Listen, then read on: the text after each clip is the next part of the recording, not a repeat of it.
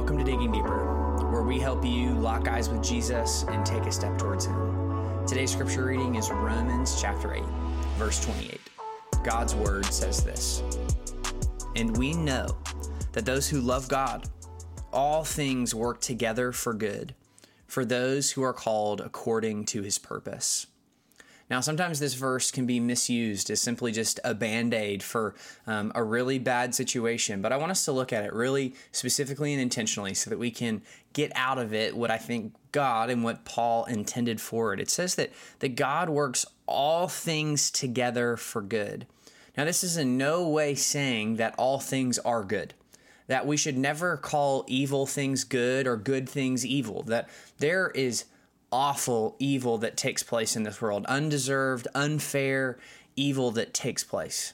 And what we're not saying is that God is the author of that evil, but what we are saying is that God in His power and majesty and grace, He has a way of using that evil for good, that He turns what one was meant for evil for good, that He's able to harmonize these evil things in order to use them for the ultimate good and for His ultimate glory, that God loses no battle, that there is no war lost, that ultimately God will use all things to work together for His good.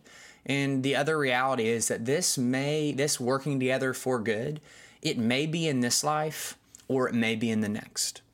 That we are not promised that all things will be, that we will even be able to acknowledge or recognize that all things have been used for good.